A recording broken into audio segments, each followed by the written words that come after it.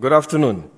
Since the last MTF conference 2 weeks ago, we have seen a rapid increase in the number of locally transmitted cases reported daily. Currently, we are almost at the 1,600 cases, and if the trend continues, the number of cases is likely to double to 3,200 a day by next week and may even increase beyond that after that. We are also keeping a close watch on the number of serious cases. Today, the number of serious cases is still manageable. However, based on our experience, it takes about a week to 10 days or more for positive cases to show complications. If positive cases continue to rise rapidly, we will expect to see the number of serious cases rise also. In fact, we are already starting to see a rise in the number of persons requiring oxygen, admission into ICUs, and deaths, mostly from cases detected some weeks ago. While we watch the ICU cases, the rapidly increasing number of new cases is also of concern, as it is putting a serious strain on our hospital resources, despite the shift to community and home care. To ensure our healthcare system can continue to cope with these cases, we will need to take action to slow the rise in cases to protect our hospital system. First, we will make further adjustments to our healthcare protocols so that only those who need hospital care will go to the hospitals. Minister Ong and DMS will elaborate later. We will also tighten some of the safe management measures to slow down the increase in the number of cases. This was a very difficult decision for us, as we know that this would affect many businesses and people. While doing so may not reduce the number of daily new infections immediately, it will allow us to slow down the speed of increase and avoid overtaxing our healthcare workers. It will also give us time to accelerate the scaling up of our support for home recovery and our community care facilities. Therefore, for 1 month from 27 September to 25 October, social gatherings will be reduced to no more than 2 persons. The number allowed to dine in at F&B establishments will also be reduced to 2, and both have to be vaccinated. For hawker centers, the number of persons allowed to dine in will remain at 2, regardless of vaccination status. Workplace interactions should be minimized, with work from home being the default, as many transmissions occurred at workplaces. We would also like to urge everyone to reduce their social interactions during this period, and for the seniors and vulnerable persons especially, please stay at home if you can. Testing remains key to detecting infections early and minimizing the risk of further transmissions. The government had earlier announced that it will be providing 8 antigen rapid test kits, or ART kits, per employee for companies whose employees are not subject to mandatory roster routine testing. Employees are strongly encouraged to self-test regularly. We would also like to urge everyone to make testing a way of life and self-test before visiting crowded places or visiting those who are more vulnerable, such as children, elderly or children. There is no need to rush to pharmacies and retail outlets to stock up on ART kits. We have an adequate supply of these kits despite the increased demand in recent days, and we will continue to work with distributors and retailers to ensure that they have sufficient stock. In addition, we will be expanding our vaccine booster program. We started the booster program on 15 September for seniors aged 60 and above. The expert committee on COVID-19 vaccination has now recommended for persons aged between 50 to 59 years old to also receive boosters so that they too can continue to enjoy high levels of protection against serious illness. I would like to take this opportunity to thank our frontline healthcare workers who have been working tirelessly over the past 20 months. You have sacrificed with your time with your family and your loved ones to keep the rest of us safe and well, especially during this period. I know that many Singaporeans and businesses will be disappointed by today's announcement. I want to assure you that Singapore remains committed to reopening. We will continue to work with businesses to implement these measures and prepare for reopening. And Singapore will remain connected to the rest of the world. The journey may take longer so that we can do so safely. I seek your patience and support while we adjust our response to ride this wave and future waves of infections. Thank you. I'll now call upon Minister Ong Ye Kung to give his statement. Thank you. Let me start with addressing some of the concerns and frustrations with regard to the Home Recovery Program. It is a very important program to help us live with COVID-19 and a very good example of how we are making a transition to a COVID-resilient nation. Because it's just like when we come down with other endemic diseases, we recover mostly at home when our symptoms are mild. And this is the case for the large majority of patients with COVID-19 infection, especially if they are young, if they are healthy, and they are fully vaccinated. So home recovery, the other important aspect is that it ensures that hospital beds are reserved for people who truly need them, where the symptoms are not mild, when they are severely ill. I want to emphasize that persons on the HRP, the Home Recovery Program, you are not left on your own to recover. We have introduced measures such as telemedicine to support you and care for you. The high number of cases in the past couple of weeks struck us before we can fully put them in place. And so I fully acknowledge that the past few days have been frustrating for you if you are undergoing home recovery. So we are taking immediate actions, and we have taken immediate action to address these concerns. Number one, we are receiving support from the SAF, which has augmented our resources and capability significantly. Second, this allows us to progressively clear the backlog that has accumulated over the past few days. And so we are actively, proactively reaching out to affected individuals, delivering the care packs on request. Third, we have joined their Telegram chat groups. It's very good that they started this to provide support to each other. And we have joined it so that we are able to answer your queries and also at the same time put out many of these common queries and confusion and clearing them through the mass media. So you have noticed full-page advertisements today, starting today. Fourth, we are expanding our hotline operators to assist those who want to have a call and talk to somebody with a query. I must acknowledge that there's even a private sector company that reached out to us and pledged their core operating resources to help us out during this period.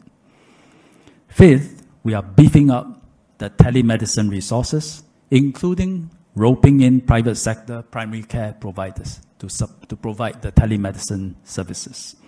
Sixth, we are also getting support from the People's Association so that volunteers can also provide community support to the affected families. And bearing in mind, whatever they do, it has to be contactless. So I'm confident that with all this hard work and all the help and support that we are getting, especially the SAF, the teething issues will be resolved as we speak. Now let me talk about the state of the pandemic. At the briefing last week, I mentioned 3 uncertainties that we are dealing with. Number one, which is the trajectory of the daily infection cases. Number two, the number of patients who are severely ill and require ICU care. And number three, whether our hospital system becomes overburdened, whether it's able to cope. So start with the first uncertainty, the trajectory of daily cases.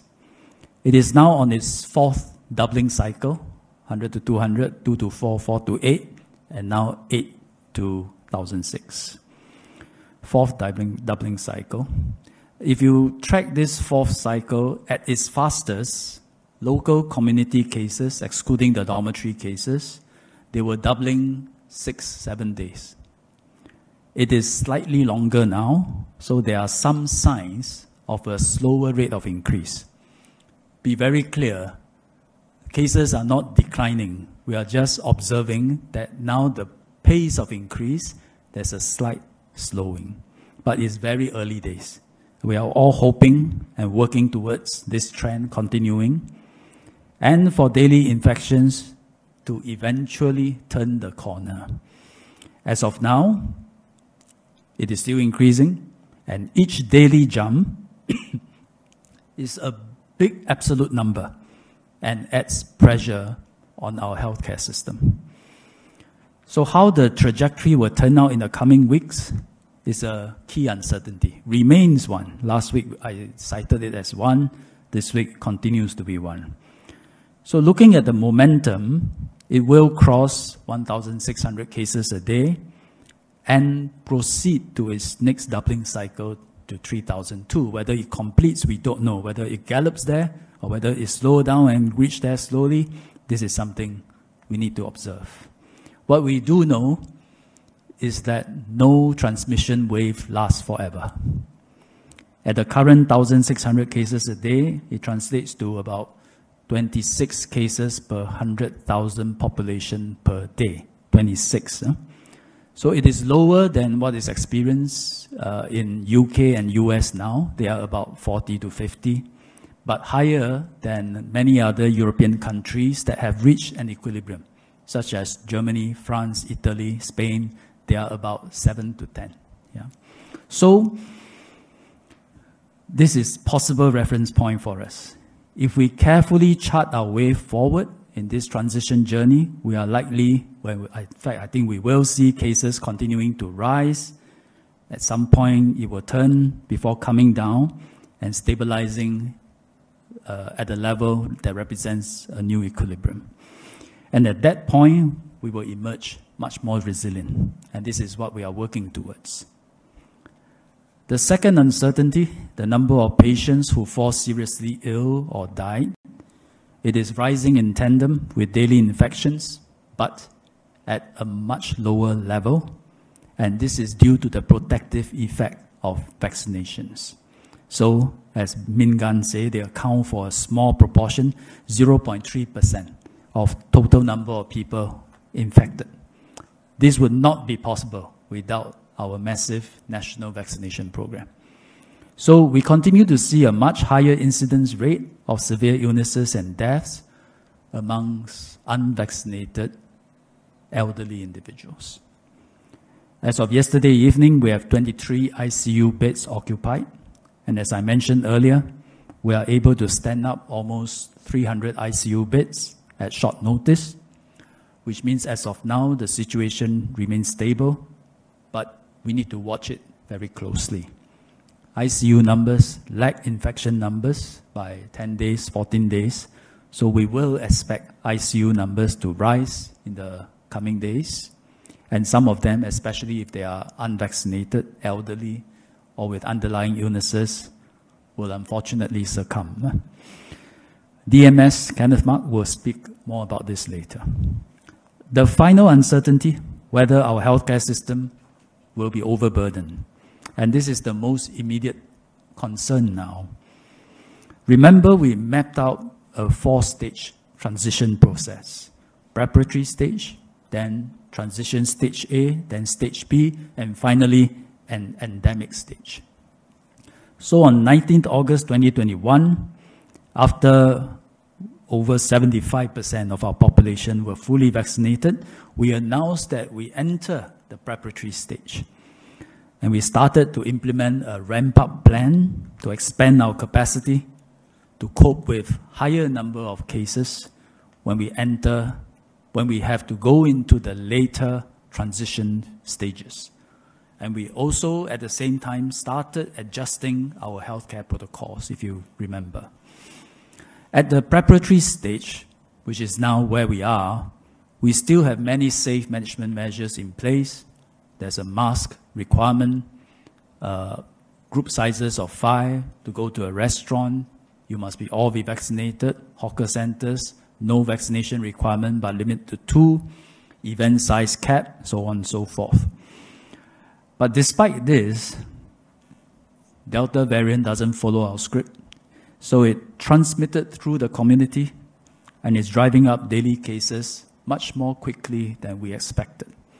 Before our ramp-up plans are fully implemented and before our support systems are fully in place. But nevertheless, this is the nature of the virus that we have to deal with. It is what every country has to contend with, and the inevitable path forward if we want to live with COVID-19 and regain our normal lives. So we need to ride out this wave of transmission as best and as safely as we can. The exponential rise in infections over this very short period of time during the preparatory phase has put our healthcare system under a lot of pressure. Our healthcare workers are stressed, but I'm very grateful for their very high level of dedication to care and to serve their patients. And they are holding up, they are doing their best to cope with the situation. So as a community, we should give them our full support during this period and for doing their job so professionally and with so much commitment and dedication. We, at the same time, we are going to accelerate the implementation of our ramp-up plan. This includes the following. First, increasing the number of COVID-19 hospital beds from 1,000 to 1,006. This is done. But it comes at the expense of some degradation of normal services. So some electives, you'll find that we have to postpone them. Second, protecting our people and resources, which is why we announced, MOH, we announced that hospitals are not allowing visitors for 4 weeks. So this minimized the chance of the outbreak of a big cluster in any of our wards. Third, stepping up our CCF, community care facilities, by over 1,000 beds from 3,005 to about 4,600. And this will be done by end of this week. We are able to stand up 1,000 beds because we planned for this when we entered the preparatory phase. So this can be done right now. Fourth, commissioning a new class of facility. Initially, we call it stepped up CCFs. They are better resourced and better equipped for closer monitoring and management of patients with chronic illnesses. So in fact, after reviewing, we find that they are actually closer to hospital beds than CCFs. And so we have renamed them and called them CTFs, Community Treatment Facilities. We have commissioned about 300 CTF beds this week. First one opened today. And planning to open another 700 beds at Changi Expo and another 200 at Sengkang Hospital. And this will be done in the next couple of weeks. We are seeking help from private sector hospitals as well as the SAF to operate these CTFs. Most importantly, expanding the home recovery program that I spoke about earlier. Today, over 40% of daily cases go on home recovery, and the proportion is rising. And without that, without the home recovery program, the system would have been overwhelmed already. So it is important that we get it right and give everyone on the HRP their proper medical support. CTFs and home recovery are new care models, and DMS will speak more about them later. In addition, we have a good start to our vaccine booster program. It will add a further layer of protection, especially to our seniors.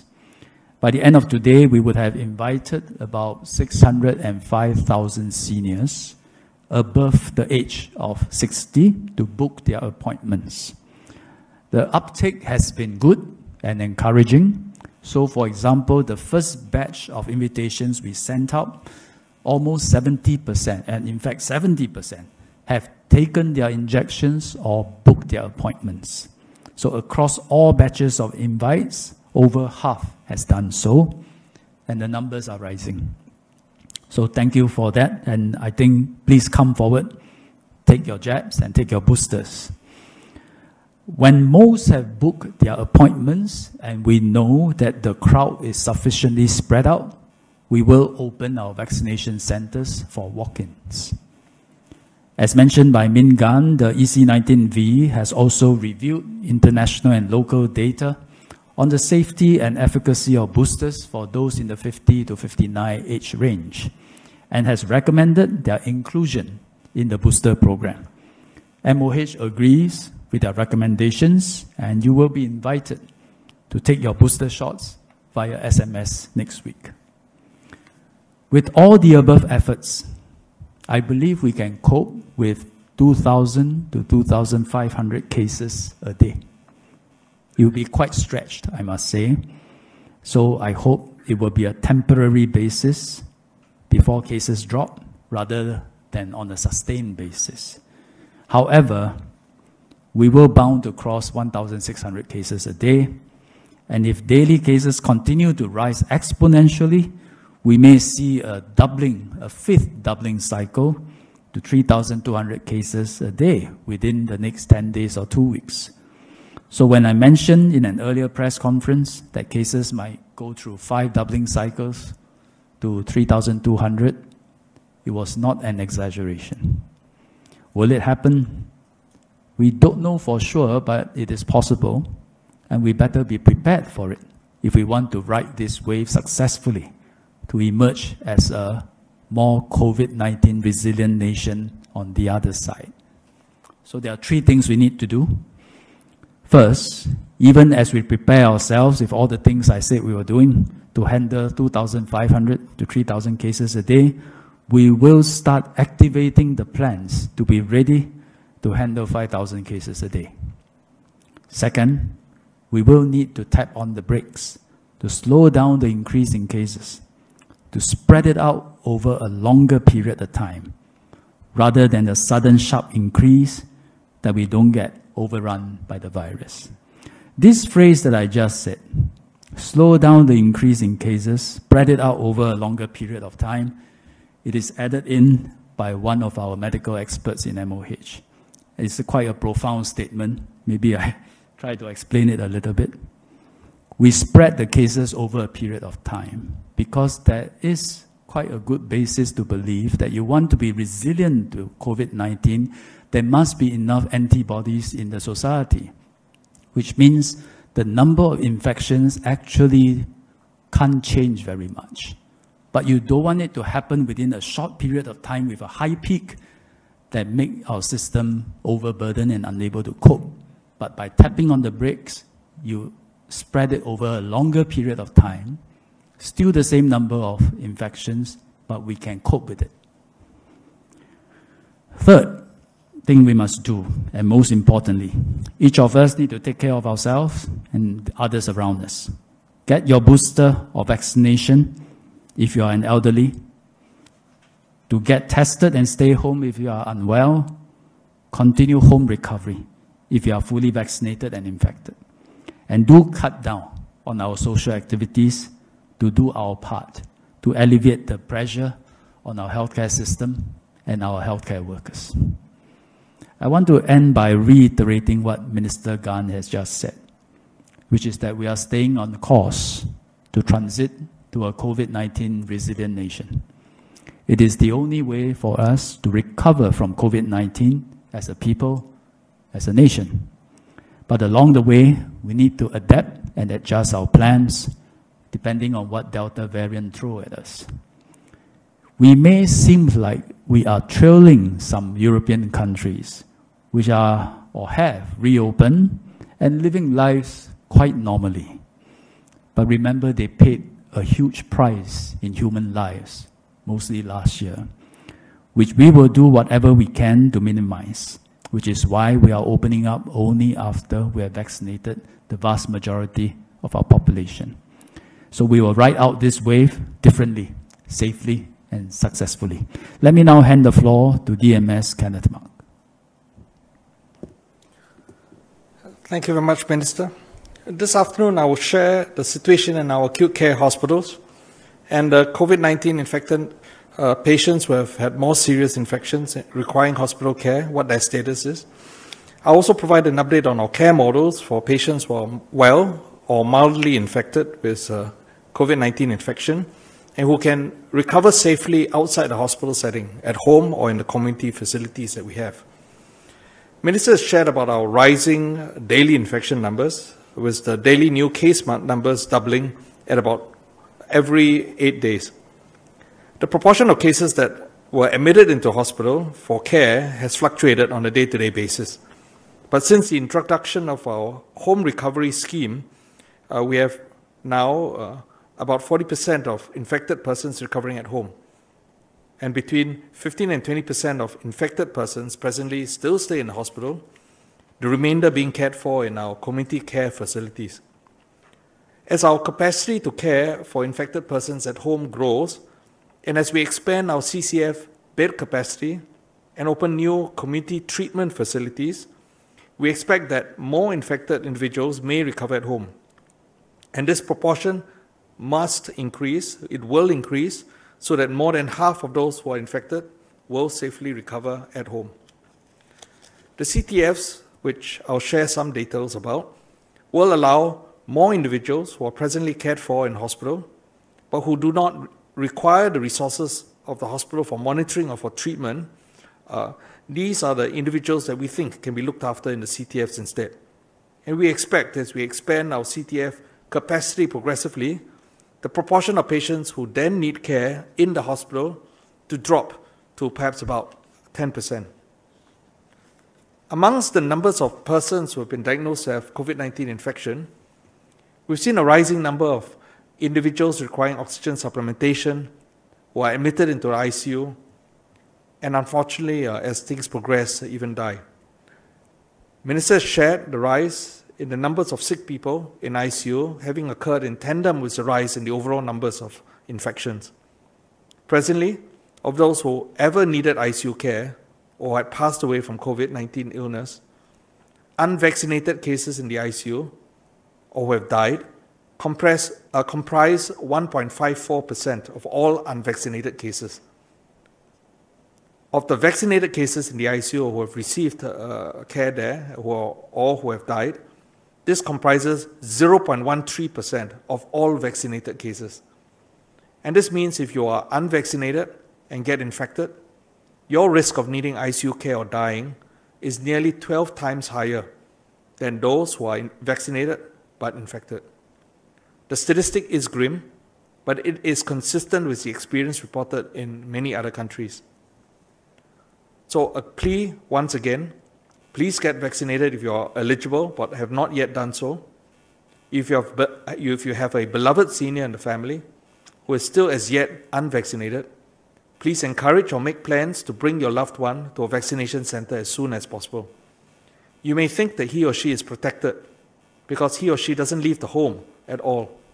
But we've seen time and time again seniors being infected, not because they left the home, but because infection was brought to them by other household members who were infected but did not have any symptoms of their infection at the time of their visit. We've also seen some younger persons admitted to the hospital for COVID-19 infection. And amongst these cases have been several pregnant women. For a variety of reasons, some of these women have not been vaccinated during the course of their pregnancy.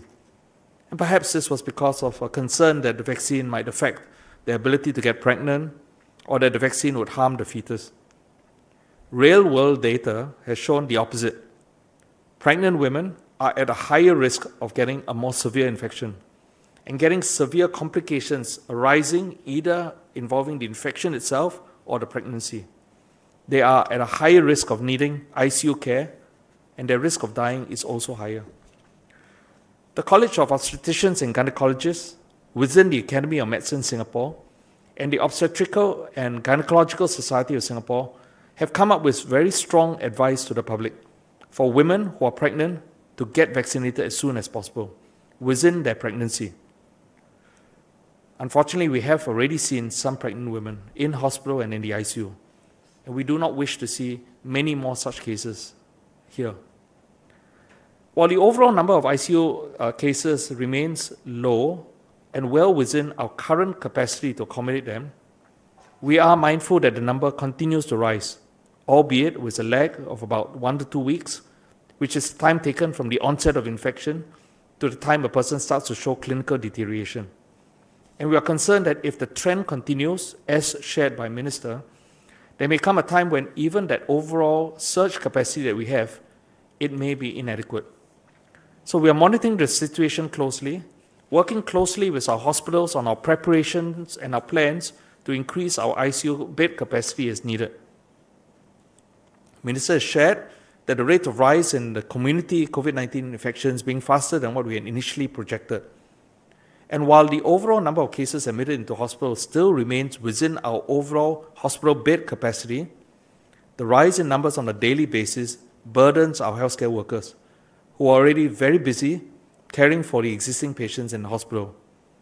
They've been working at a very fast and a very high intensity pace for the last 1.5 years, looking after COVID-19 patients.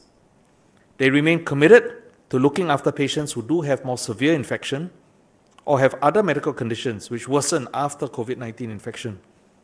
But we recognize that we started from the position of originally admitting all patients with COVID-19 infection into hospitals, and some patients were admitted as a precaution because we recognized they had high risk factors for deteriorating later, but who otherwise currently are mild or have no symptoms. So they don't need much care presently in the hospitals, and in fact most of the time, other than to be monitored. Out of every 7 to 8 persons that we admit into hospital, only 1 to 2 of these persons eventually do develop a more severe illness. And this is why we have introduced new measures within our hospitals to better manage patients while they recover from their infection. We are reviewing, and we have reviewed already, some aspects of our risk prognostication and triage framework so we can more accurately predict who is more likely to deteriorate. This also means that more people then, if we have got it right, more people will not need to be admitted into our hospitals, but can be safely cared for in community facilities. Our doctors conduct daily medical conferences to see if patients can discharge earlier and can benefit from staying in those community facilities to recover under monitored care.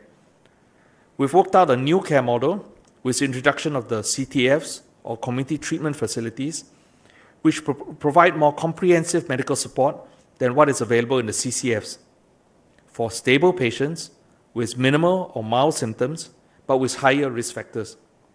The facilities will have a larger medical team comprising doctors and nurses with a higher doctor-to-patient and nurse-to-patient ratio compared to the CCFs. They are also equipped with more medical equipment that can handle elderly patients with chronic illnesses and comorbidities, and this will include vital signs monitoring. We're working with the acute hospitals so that they can partner these CTFs and extend specialist support as needed. The medical teams on site in the CTFs are augmented with telemedicine support, and the medical teams will provide general medical care for recovering patients coming out from the hospitals. If the condition of these patients worsen due to their infection, they will make the arrangements so that these patients may move quickly back into the acute hospital for appropriate care. MOH will provide support to the CTFs and facilitate that close partnership between the CTFs and the hospitals for community-based care. The CTFs just opened this week, with the first being the NTUC Health Nursing Home in Tampines. Connect at Changi will also operate part of its capacity as CTFs, and the Minister has already shared our plans to further expand that bed capacity over the next 3 to 4 weeks. We already have CCFs, or community care facilities, in place, and these will continue to care for those with no or mild symptoms or who do not have those high risk factors for severe infection. While many of them would ordinarily be able to recover at home, these would be individuals who, for a variety of reasons, are unable to safely isolate at home for their recovery. They will also look after some of the clinically well COVID-19 patients who previously were in hospitals, but are making such a good progress and recovery from their illness that they no longer require acute care.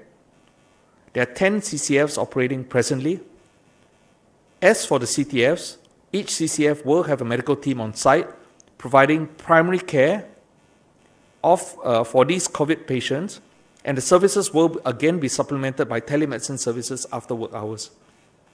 We will continue to ramp up the capacity of our CCFs in tandem with the rapid rise in numbers of COVID-19 cases in the community. The home recovery scheme is the default care management model for the majority of our patients who are infected with COVID-19, but who are minimally symptomatic and do not have any of the high-risk factors for severe infection. Other patients may have also made a good recovery from the infection and would be allowed to transfer from the acute hospital or the CCFs to complete their recovery at home.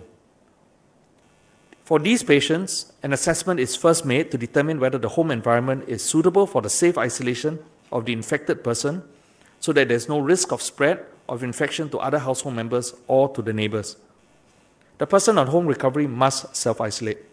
He will be provided with instructions on what to do during his home recovery, and if he does not have a thermometer or pulse oximeter to monitor his own vital signs, a care pack is provided to them.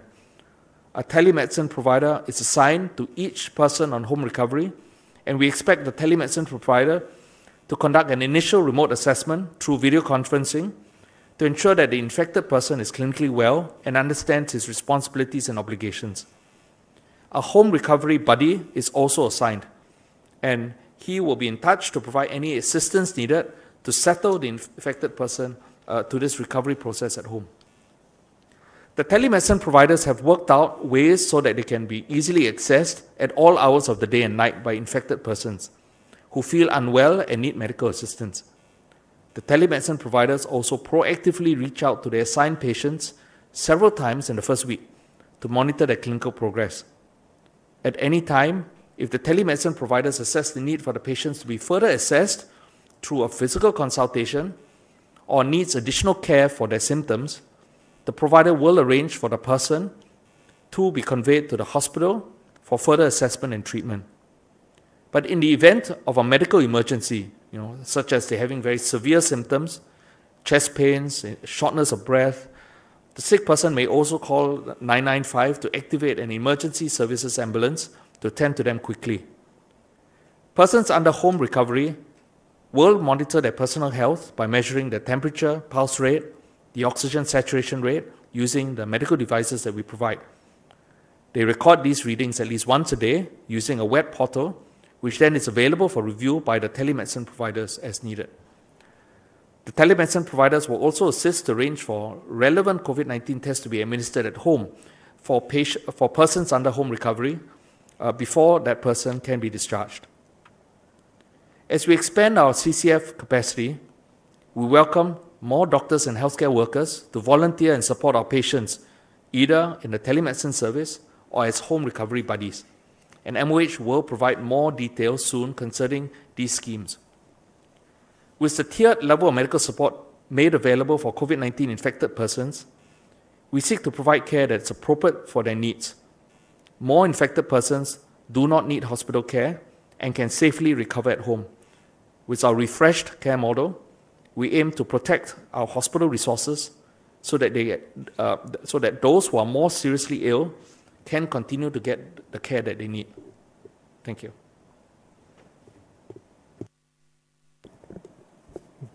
Good evening. Earlier this month, I had highlighted concerns about the rate at which the virus is spreading and sought everyone's cooperation to scale back your activities and help slow down the transmission. I thank everyone in Singapore for your cooperation. Based on our observations and monitoring, activity levels have indeed come down over the recent weeks. Unfortunately, despite our collective efforts, the virus continues to gain ground. We are now at 1,600 new daily cases, and as you heard just now, if the doubling of the cases continues, we will reach 3,200 by next month. At some point, this wave of infection will crest, but we don't know what the daily numbers will be at the peak or when this crest will happen. Meanwhile, we are seeing tremendous strains on our healthcare system and our healthcare workers. and that's why we need these additional measures to slow down the spread of infection. Minister Gan just now provided a summary of the measures. They will apply from 27th of September till the 24th of October, so that's a 1-month period, which we call the stabilization period, and we will do a midterm review of the measures after 2 weeks. Let me elaborate on what these measures are. First, permissible group sizes for social gatherings will be reduced from a maximum of 5 persons to a maximum of 2 persons. So correspondingly, the maximum number of unique visitors per household will be reduced to 2, and dining group sizes will be reduced to 2 vaccinated persons. For hawker centers, we already allow 2 persons, regardless of vaccination status, to dine in a group, so that remains the same. Essentially, the group size parameter will come down from 5 to 2, and that will have implications for house visits as well as dining. Second, work from home will be the default. So we are returning to work from home as default for those who are able to work from home. Today's parameter is 50%, up to half of the workforce who can work from home can come back to the office, but we will go back to work from home as default. Those who are unable to work from home and have to go back to the office can do so, but we would strongly encourage them to do a self-test using the ART kits once a week. We are distributing these kits to employers, so employers can make them available to their employees who have to come back on site to work, and have them do these self-tests on a weekly basis. Those who are able to work from home, but from time to time you may need to return to the office for ad hoc reasons, we would also encourage you to do a self-test and to test negative before you go back to the office. So work from home as default is the second change that we are making. And then thirdly, we will have home-based learning for children. MOE had announced this earlier, that primary and second special education schools will have home-based learning from 27 September till 6th of October. That's a Wednesday. So MOE will now extend the home-based learning period to 7th of October, which is a Thursday, but Friday is Children's Day.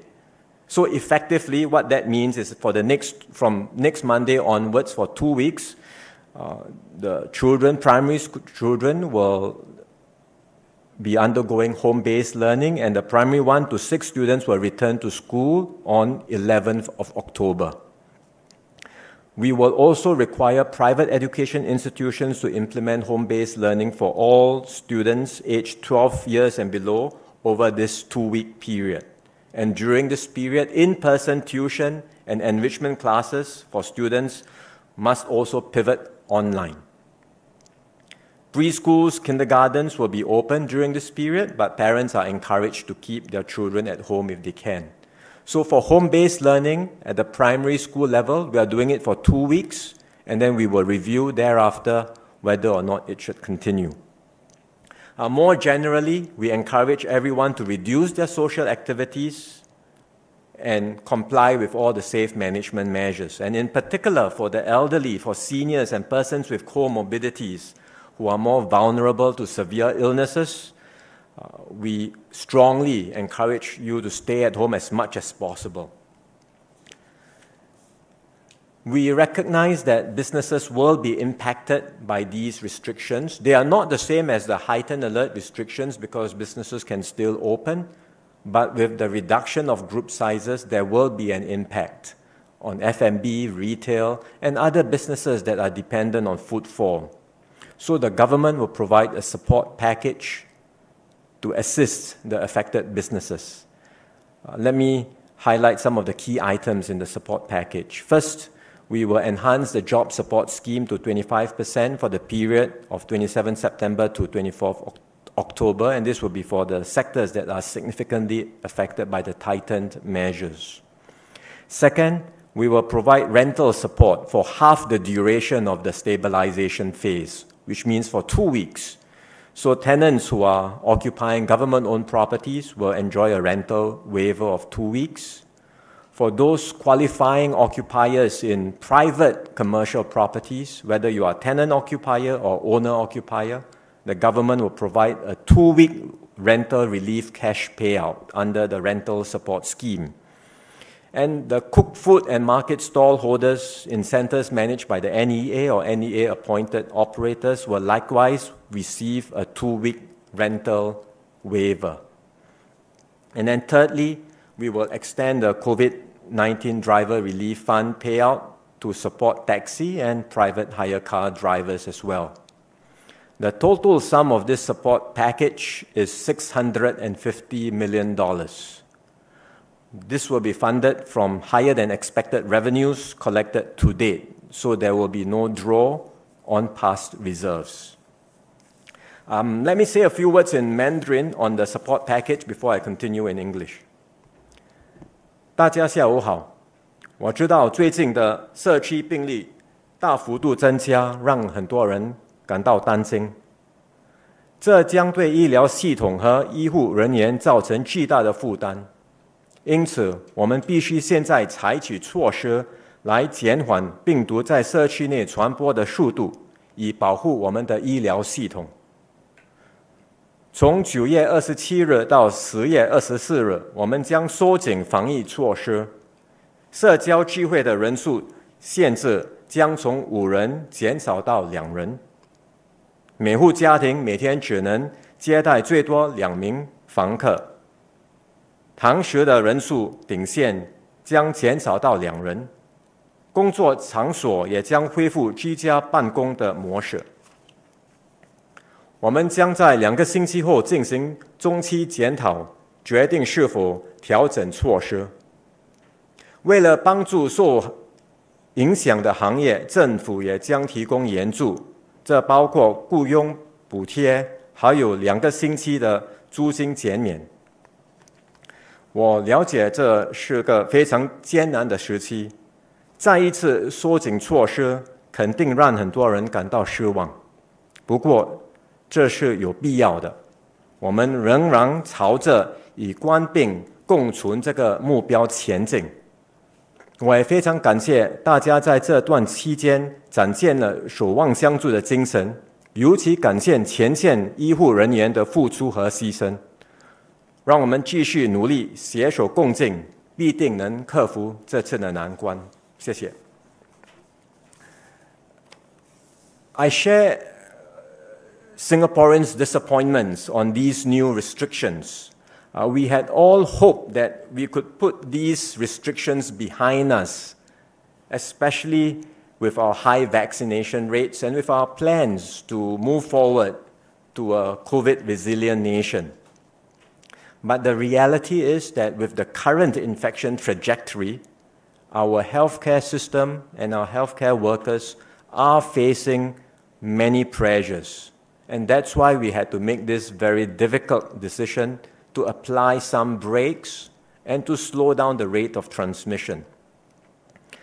I would like to join my co-chairs in assuring everyone that we are still committed to our reopening plans, and we are continuing to stay the course in our journey towards being a COVID-resilient nation. That's why you would have noticed we are much more targeted in our tightening measures this time. We are focused on reducing the group size so as to scale back social interactions. We have left many other parameters untouched. For example, we are still allowing mask-on vaccinated events to continue. These are generally of lower risk and they have not resulted in large transmission clusters. We are still continuing with our plans for travel. For example, we started the vaccinated travel lane pilots with Germany and Brunei, and the pilots have demonstrated that it's possible for vaccinated persons to travel safely. And we are still proceeding with our plans to allow our dormitory workers to come out and be in the community. So where it makes sense, we have allowed these measures to continue, and we will continue with these measures.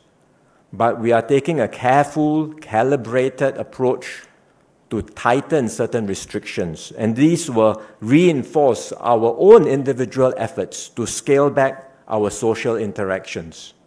By doing so, we will be able to stabilize our new healthcare protocols, especially for home recovery.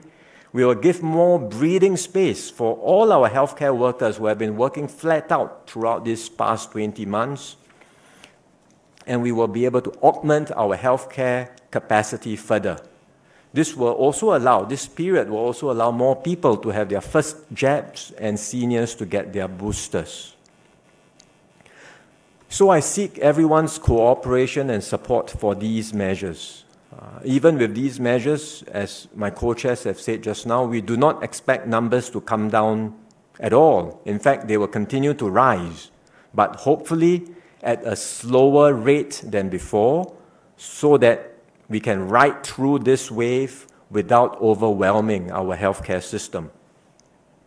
After this wave crests, and it certainly will at some point in time, the daily numbers will come down, but they will stabilize at a new level, which is likely to be much higher than what we have been used to before. In other words, we are not going back to a scenario of low daily cases anymore. It's not going to be possible because we are moving forward to learn to live with the virus, and we are continuing with our reopening plans. So that's part of the adjustment that we all have to make to prepare ourselves for the time when COVID becomes an endemic disease and learn to live with more daily cases. But because of this rapid surge in cases and the stresses and strains we are seeing on our healthcare system and on our healthcare workers, we have to put in place these temporary breaks. I know this is not an easy time. It's hard for everyone to adjust to tighter measures again. I fully understand that. So I seek your understanding and support and your forbearance. Once our healthcare system is stabilized, once a new healthcare capacity is in place, we will continue with our reopening plans. Meanwhile, let's continue to support one another and look out for each other, especially our frontliners and our healthcare workers. We will get through this together. Thank you. Questions from the media? Thank you. Thank you, Ministers and DMS. Now on to the Q&A segment. Dear members of the media, please remember to use the raise hand function on Zoom if you would like to ask a question, and a reminder to keep to one question only. If you are called upon, you will be prompted to unmute yourself. Please do so accordingly.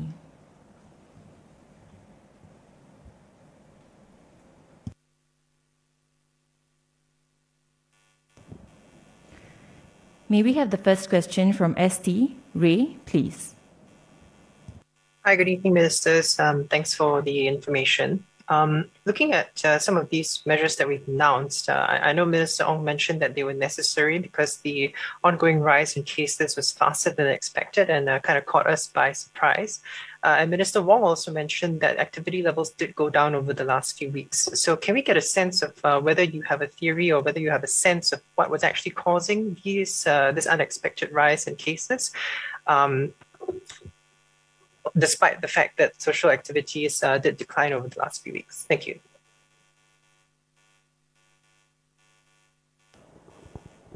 I think we need to understand that the Delta variant is inherently highly transmissible. Right? The reproduction rate of the Delta without any safe management measures is easily around 5 or 6. It's very transmissible. With all the safe management measures that we have put in place, with the calibrated reopening that we have put in place, we were able to bring the reproduction rate from a natural rate of 5, 6 down to about 1.5. That's already a significant reduction. But even at 1.5, we are talking about cases increasing, doubling every 8 days or 10 days. And that's the reality. And to bring it further down requires a lot more effort. I think the collective efforts that we have made to scale back activities have helped. They have prevented the reproduction rate from increasing further. We are seeing some signs of it stabilizing, but even at 1.5 or slightly below that, the cases are still rising very quickly. And as I said just now, as we all said, because of the large base of cases, we are seeing stresses, tremendous pressures on our healthcare system and on our healthcare workers. So that's what we are dealing with now, and that's why we are putting in place these measures to allow us the time to settle, stabilize our new home recovery protocols, and also to augment our healthcare capacity. Just to add, and maybe put into context too, I think we are not the only one that experienced this unexpected rise in cases. Most countries went through it, and unfortunately, their surprise came even earlier before they vaccinated their population. So they paid a huge price in having their healthcare system overwhelmed and suffering a very high casualty. We managed to hold on for almost 18 months, 19 months until now. And every country pays a price when you go through such a big wave. And in our case, it's now in the form of a lot of inconvenience, resource strain, and capacity under strain. And because we only encounter this after we have vaccinated fully the great majority of our population. So it is an inevitable path, and this wave, while unexpected, I think we now, at least we have a plan to ramp up quickly to try to meet it and resolve all the ground issues and operation issues. Thank you, Ministers. Can we have the next question from Taobao? Yun Tuo, please. Thank you, Ministers. I was just thinking that most people, especially those who have gotten their vaccinations, they actually hope to regain some kind of normalcy. However, with this latest round of tightening measures, I think many people will see it as a step back. And most Singaporeans, they also feel very confused, some even fatigued about the measures going to and fro. So, and not to mention that in time to come, we are expecting daily infections to rise even further. So what kind of confidence would you be able to give Singaporeans that the current strategy to live with an endemic COVID-19 is on track and it's going to work out well? Well, we fully understand the disappointment and frustration by when people hear about these new restrictions. We just want to perhaps call on everyone to also understand that we decided on these restrictions after very careful consideration and deliberation, and only because of the concern that this wave that we are facing, this exponential wave, is already creating tremendous pressures on our healthcare capacity, our healthcare workers, and we do not want this to be overwhelmed. So I hope this will be something that Singaporeans take to heart, and that we can all rise up in solidarity to support our frontliners. As DMS said just now, they are working flat out to deal with the daily cases. There are a lot of them, and we need this time to stabilize the system, to add new capacity, so that we can be better prepared. As all the co-chairs have already said, we are committed on our reopening plans. And the one indicator that we are committed is, even in this huge wave that we are facing, we are not going back to a heightened alert. We are not going back to a lockdown, but we are carefully identifying specific measures that will help scale back social interactions in order to slow down the rate of transmission. And as I said earlier, if you look at how careful and calibrated we are in doing this, we are not doing this across the board. We are continuing with various other events. Many other parameters have not changed, even during this stabilization period. And certainly after we have ensured the healthcare system is stabilized, after we have put in place the additional capacity over the next few weeks, we will want to continue with our reopening plans, and we are fully committed to that.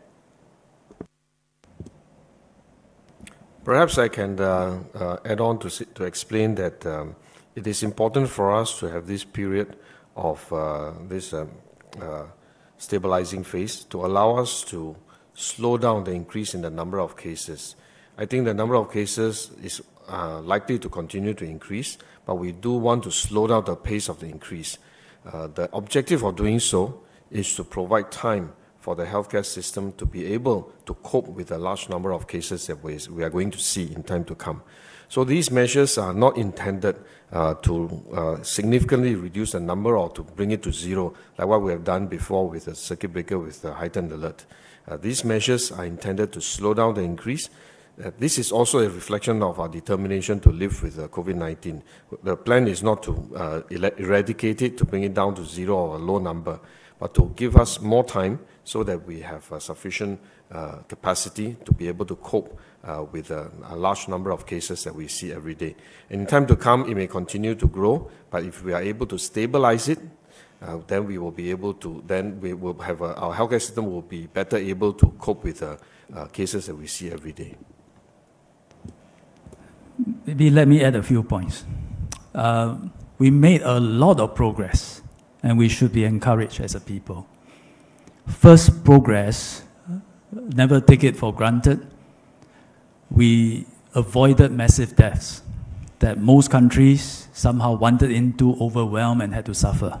We avoided that, and because we work together as a people, number one. Number two, we then vaccinate.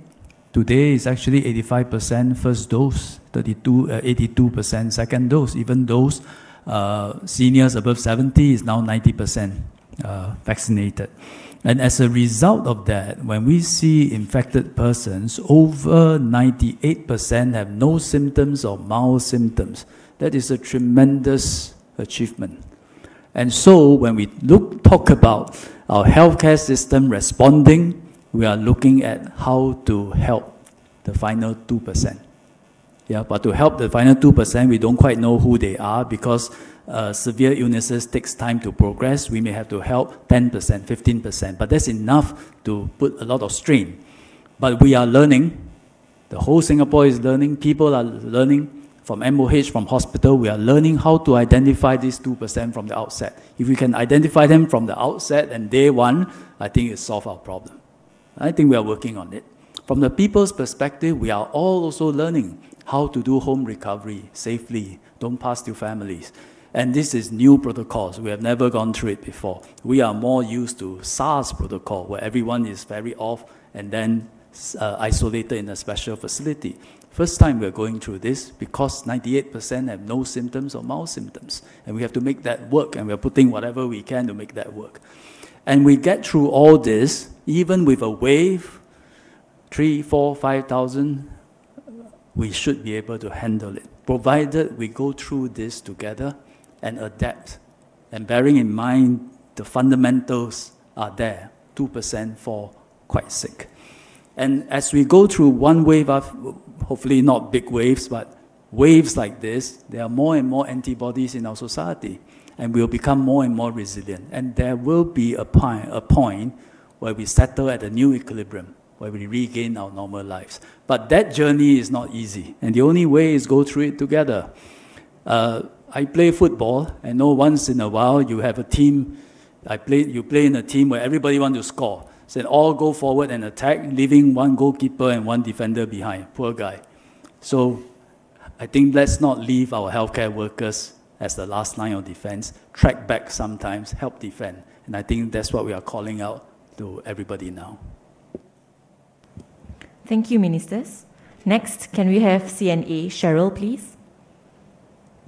Good evening, Ministers. I know you've mentioned that it's hard to predict the peak of the current wave, but at the same time, we're activating plans for up to 5,000 cases a day. So my question is, what is the threshold or point where, or how many cases per day can our healthcare system cope before it fails?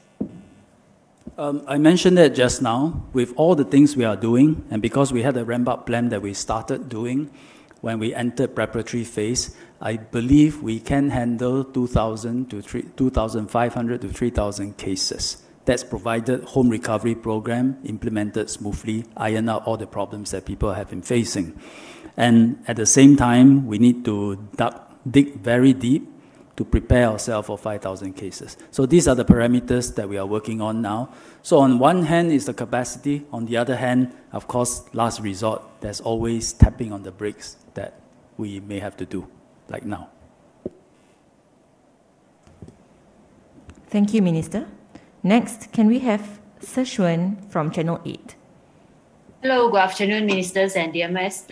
Just other than the ICU and oxygen supplementation, I believe members of the public are also very concerned about the bed occupancy rate and also the hospital resources. For example, as more and more people are under the HRP right now, so in case they really fall severely sick, is there even a resources ambulance to send them to hospital? Is there even a bed for them? Appreciate if we can also get a soundbite in Chinese. Thank you. Maybe DMS can answer and I'll try to translate. Thank you very much for the question. At this time, the bed capacity that we have is adequate for all the patients who need care in the hospitals. This includes our general ward, isolation ward beds, as well as the ICU beds. We did make plans in the previous few weeks to ramp up some of that capacity in anticipation for the rise in cases that we currently are seeing. And we still have the capacity to increase the number of beds dedicated for COVID-19 patients. However, when we look at the projection in terms of the rise in numbers, we have concerns that in a few weeks, our system may be under pressure as we continue to ramp up in tandem with that rise. And this is why we have taken steps also to ramp up our capacity to manage COVID-19 cases outside the hospital, whether in community treatment facilities or in community care facilities, and certainly the mainstay being in home recovery. We've set up programs to monitor patients where they are to make sure that they do not drop between the cracks. So if we pick up a person who shows more symptoms, is getting more sick, whether in the community care facilities or at home, we have a commitment to make sure we can extract them out and quickly bring them to the hospital as soon as possible so that they can receive timely care for their medical condition as it worsens, if it worsens. This involves the teleproviders assessing, if needed, triaging, and arranging for evacuation to take place through the ambulance fleet that we have dedicated for this purpose, or if a medical emergency is present, to use the 995 emergency ambulance services who are committed to coming, attending, and bringing patients to the hospital as soon as possible. At this time, our assessment is that the ambulance fleet, the capacity for our telehealth providers is sufficient to meet our current needs and the needs in the coming futures and the numbers of cases in the community rise. That said, we continue to make further plans to ramp up because we want to be prepared and not be caught by increased numbers in the future.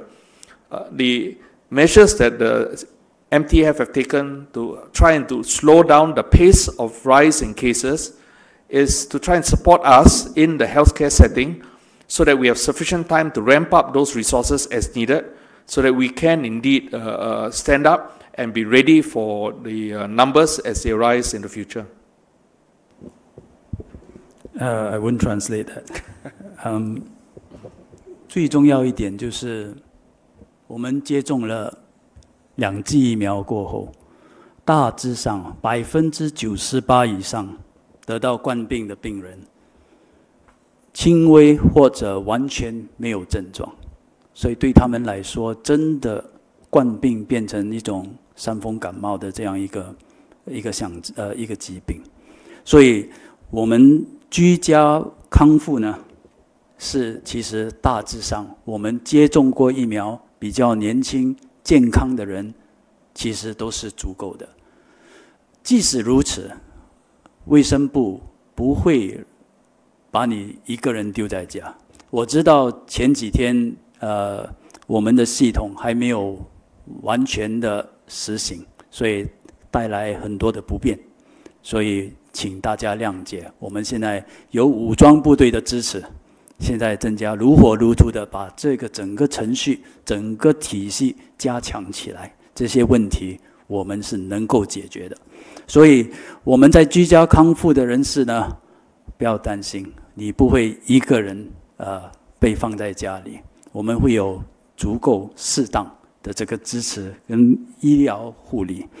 例如这个远程护理服务就是一个例子，身体不舒服的话，可以打一个电话给这个远程护理的医生，让他看一看你的病情。如果真的很不舒服的话，可以打995，救伤车会把你送到医院去。但是很重要的一点就是，要这个整个流程要成功的话，我们的病床不可以太过爆满。其实不需要爆满的，因为像我所说的，现在大致上的病人受过接种疫苗过后，都是轻微或者没有症状的，所以尽量的，如果身体还好的话，只是有点发烧、喉咙痛、一点咳嗽，不需要跑到医院去，不需要跑到紧急救护室去，在家康复，就等于省了一个医院的病床给更需要的人去接受这个医疗服务。所以为了减轻我们的这个医院的负担呢，我们现在设立了这个 CTF， 就叫做社区治疗设施。这个社区治疗设施呢，他们的设备呢都比较接近医院。所以一些比较年长者，可能会有一些疾病的年长者，我们就把他们安置在那里，可以观察他们的风险，他们得到严重疾病的风险会比较高，所以我们把他们放在那边。所以现在这个星期呢，已启用了大约300张的这个 CTF 床位。在计划来几个星期，我们也会在新加坡博览中心启用多700个床位，盛港医院会启用多200张床位。这样一来，一大批的这个得到冠病的病人可以安置在那里，就不需要征用到我们医院里的床位。就这样这样的一个计划下，我相信我们可以很好的照顾我们所有的病人。Let me add on to say that I think Min Ong has explained that there are additional capacity being brought on stream, including community treatment facilities. But it's important for us not to test the limit, don't stretch it to the limit, because the virus behavior will change from time to time, and we are still discovering new things about the virus. So let us work together to avoid testing the limit and do what we can, each doing our part, whether it's recovering at home, whether it's staying at home to avoid social interaction or minimizing social interaction, or work from home as much as possible. This way we help to preserve the hospital capacity for those who really need the capacity. So I hope I can appeal to Singaporeans to work with us to play our part to help to preserve the hospital capacity and to give our healthcare workers some relief so that they can concentrate on caring for those who really need the hospital care. Thank you. Thank you, Ministers and DMS. We will now take the last few questions. Next, can we have Chen Lin from Reuters? Good evening, panelists. I would like to ask, have Pfizer and Moderna applied for full approval for their COVID-19 vaccines in Singapore? And is Singapore considering making them mandatory, especially for the seniors, if the vaccines get the full approval? Thank you. Can I just clarify the first part of the question? Were you asking whether they've applied for full registration? Yeah, correct. Yes, so at this point in time, they have not submitted an application in for full registration. They've done so in the US. Pfizer has successfully obtained that full registration with the FDA. My understanding is Moderna's application is still being reviewed, but they haven't submitted the data yet. So we have yet to complete the evaluation process that will convert them from a PSA to a full approval status at this point in time. We look forward, though, to that data being submitted in the near future. And once that data has been reviewed by our healthcare regulator, HSA, and if HSA thinks the data is more robust enough to allow for that full registration to take place, so that gives us greater confidence knowing that we can then use both mRNA vaccines across different settings. At this point in time, because both of these vaccines have as yet not received full registration, they're still only PSA approved, the Ministry of Health has not made any plans to propose for mandatory vaccinations using these vaccines. Thank you, DMS. Next, can we have Philip from Bloomberg?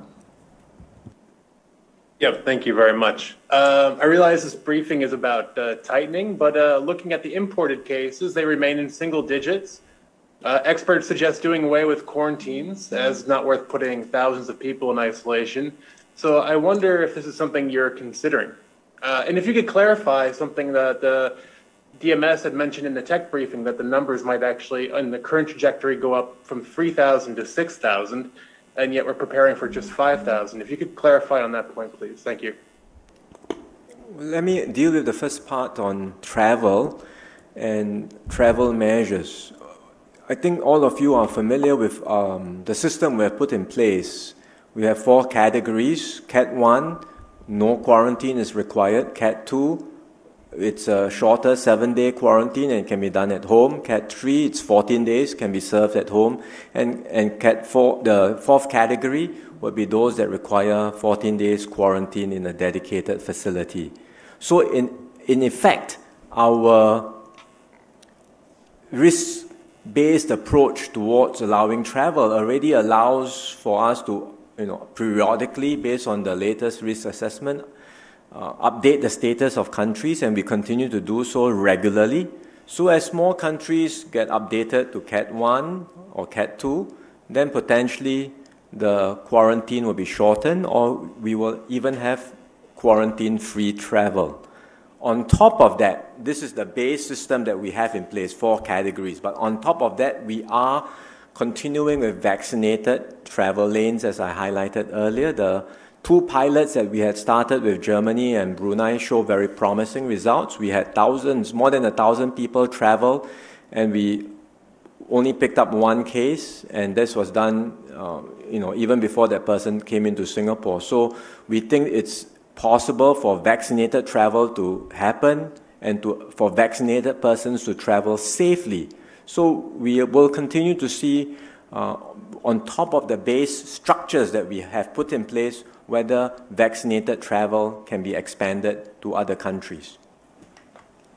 Philip, to clarify the numbers that I mentioned in a different platform, that was during the tech briefing we had earlier, there's no discordance with information that's being brought out at this media conference. At that particular briefing, I shared our concern about numbers continuing to rise and double every 8 days.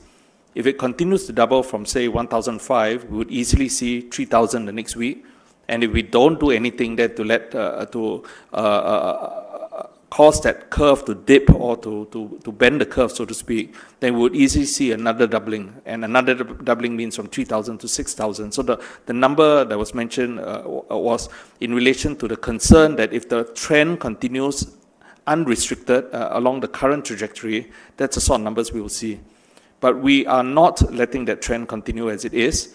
We are doing something to try and slow down that rate of progression. We are putting in place measures that we hope would reduce the social interactions that people have in the community.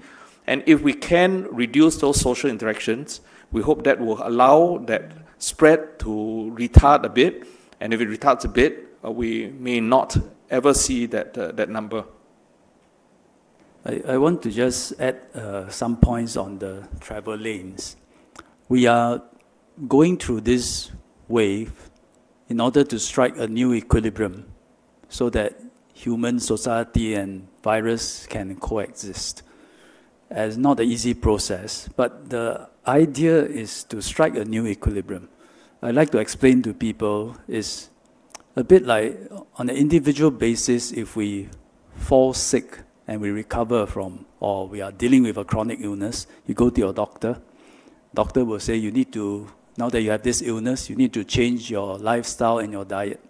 So lifestyle, go out and exercise more often, that's encouraged. Go out and party late at night, that's not encouraged. The one do less. Food-wise, eat more vegetable, eat more fruits, eat less meat, eat less fried stuff. And usually we don't tell the doctor this is confusing. Why is it that some things I do more, some things I do less? You know, it's clearer if I do everything more, I do everything less. We don't say that because intuitively we understand we are striking a new equilibrium, a new balance. And that's what we are doing now. Where activities are driving up cases too high and adding pressure on our healthcare system, we need to do less and need to dial back a bit. Where border control measures is so tight that it's hurting the long-term viability of Singapore to make a living, we need to relax more, which is why what Min Lawrence was saying, VTL continue, our categorization system, we continue to review periodically, because our students need to go overseas for attachment. All our workers in businesses, MNCs, they do need to travel to meet partners, suppliers, customers, visit their factories and operations. Researchers, scientists need to have exchange. Some families will look forward to having some family bonding time, going overseas and back. So all this over-restriction will have a long-term damage too to our economy. And likewise, we were mentioning earlier that foreign workers, dormitory workers, they have been in their dorms for so long. We are starting a pilot to let them out, and I think it's the only sustainable way to do things. So finding equilibrium in a way that is sustainable for the long term. Some things you'll find that we have to loosen, some things we need to tighten.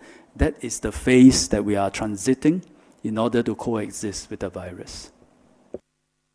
Maybe let me reassure Philip and the rest that we are continuing our discussion on the opening up more vaccinated travel lanes as well as other travel facilities.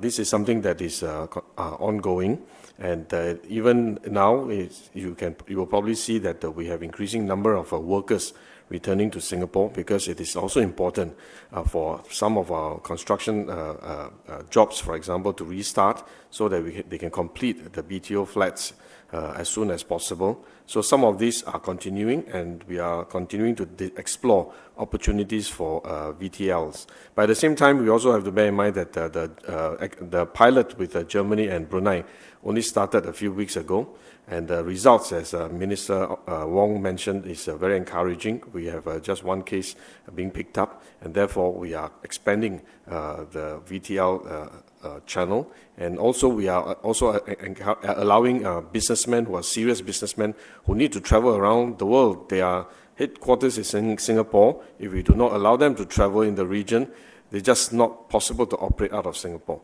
So for some of these very critical business travels, we are facilitating so that business can continue. Otherwise, Singapore will be cut off from the rest of the world, and this will cause permanent damage to our economy and to our future. So it's something that we have to adjust, we have to calibrate, but we have to do so safely as well. Thank you, panelists. The final question comes from Fasiha from Mothership. Hi, Minister. So I'd like to ask, in terms of the strain on healthcare workers, can we have a sense of percentage of the number of hospital staff who are affected with COVID-19? And how will MOH deal with this should there be a shortage of staff?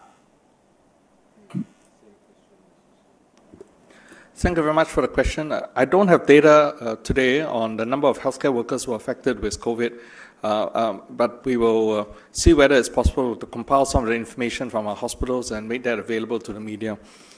We have been reviewing the situation in our hospitals, the manpower status.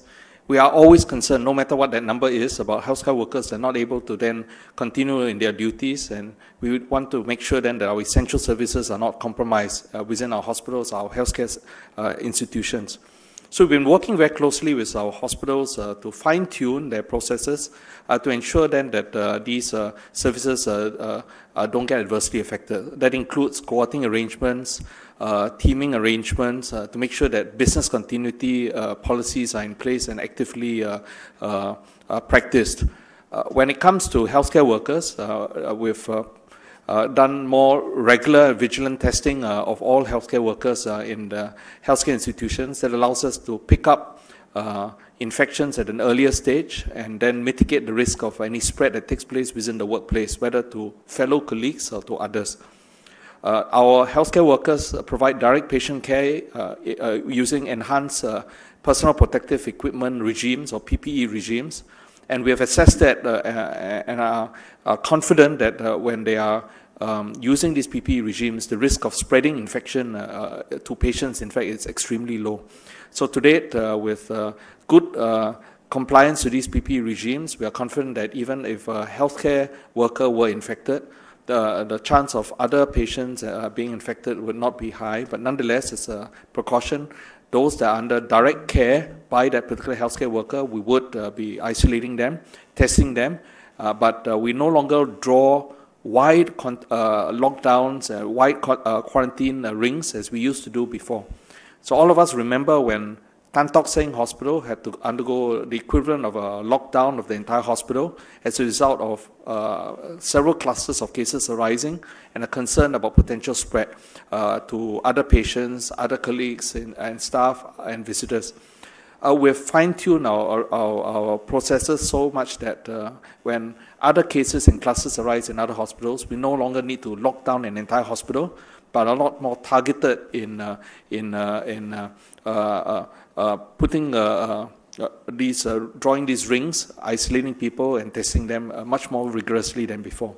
And we think with these approaches, it will be possible for us then to mitigate the situation when healthcare workers then get infected. The reality is that we will see more healthcare workers turning positive on testing. This is not because spread is occurring within the hospitals, but it's a function of what's happening in the community. As more cases occur in the community, the chances of spread in the community across households to people who are also working in healthcare rises. And it's not therefore a surprise that we do see healthcare workers also being infected as well.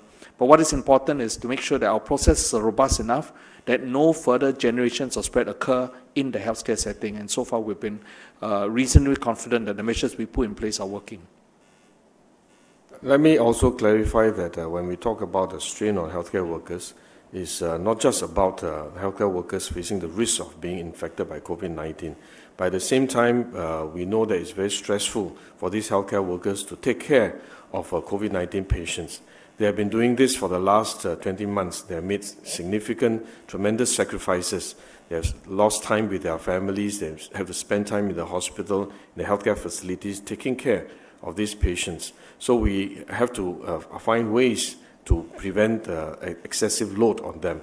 And therefore, these measures that we put in place, hopefully we will be able to slow down the increase in COVID-19 cases. And this, in turn, will then provide some relief to our healthcare workers to protect the healthcare system as well. So I think it's more than just the risk of infection, but also the overall work pressure on the healthcare workers. And let us work together to help and support these healthcare workers by doing what we can to reduce the number of cases as we go forward.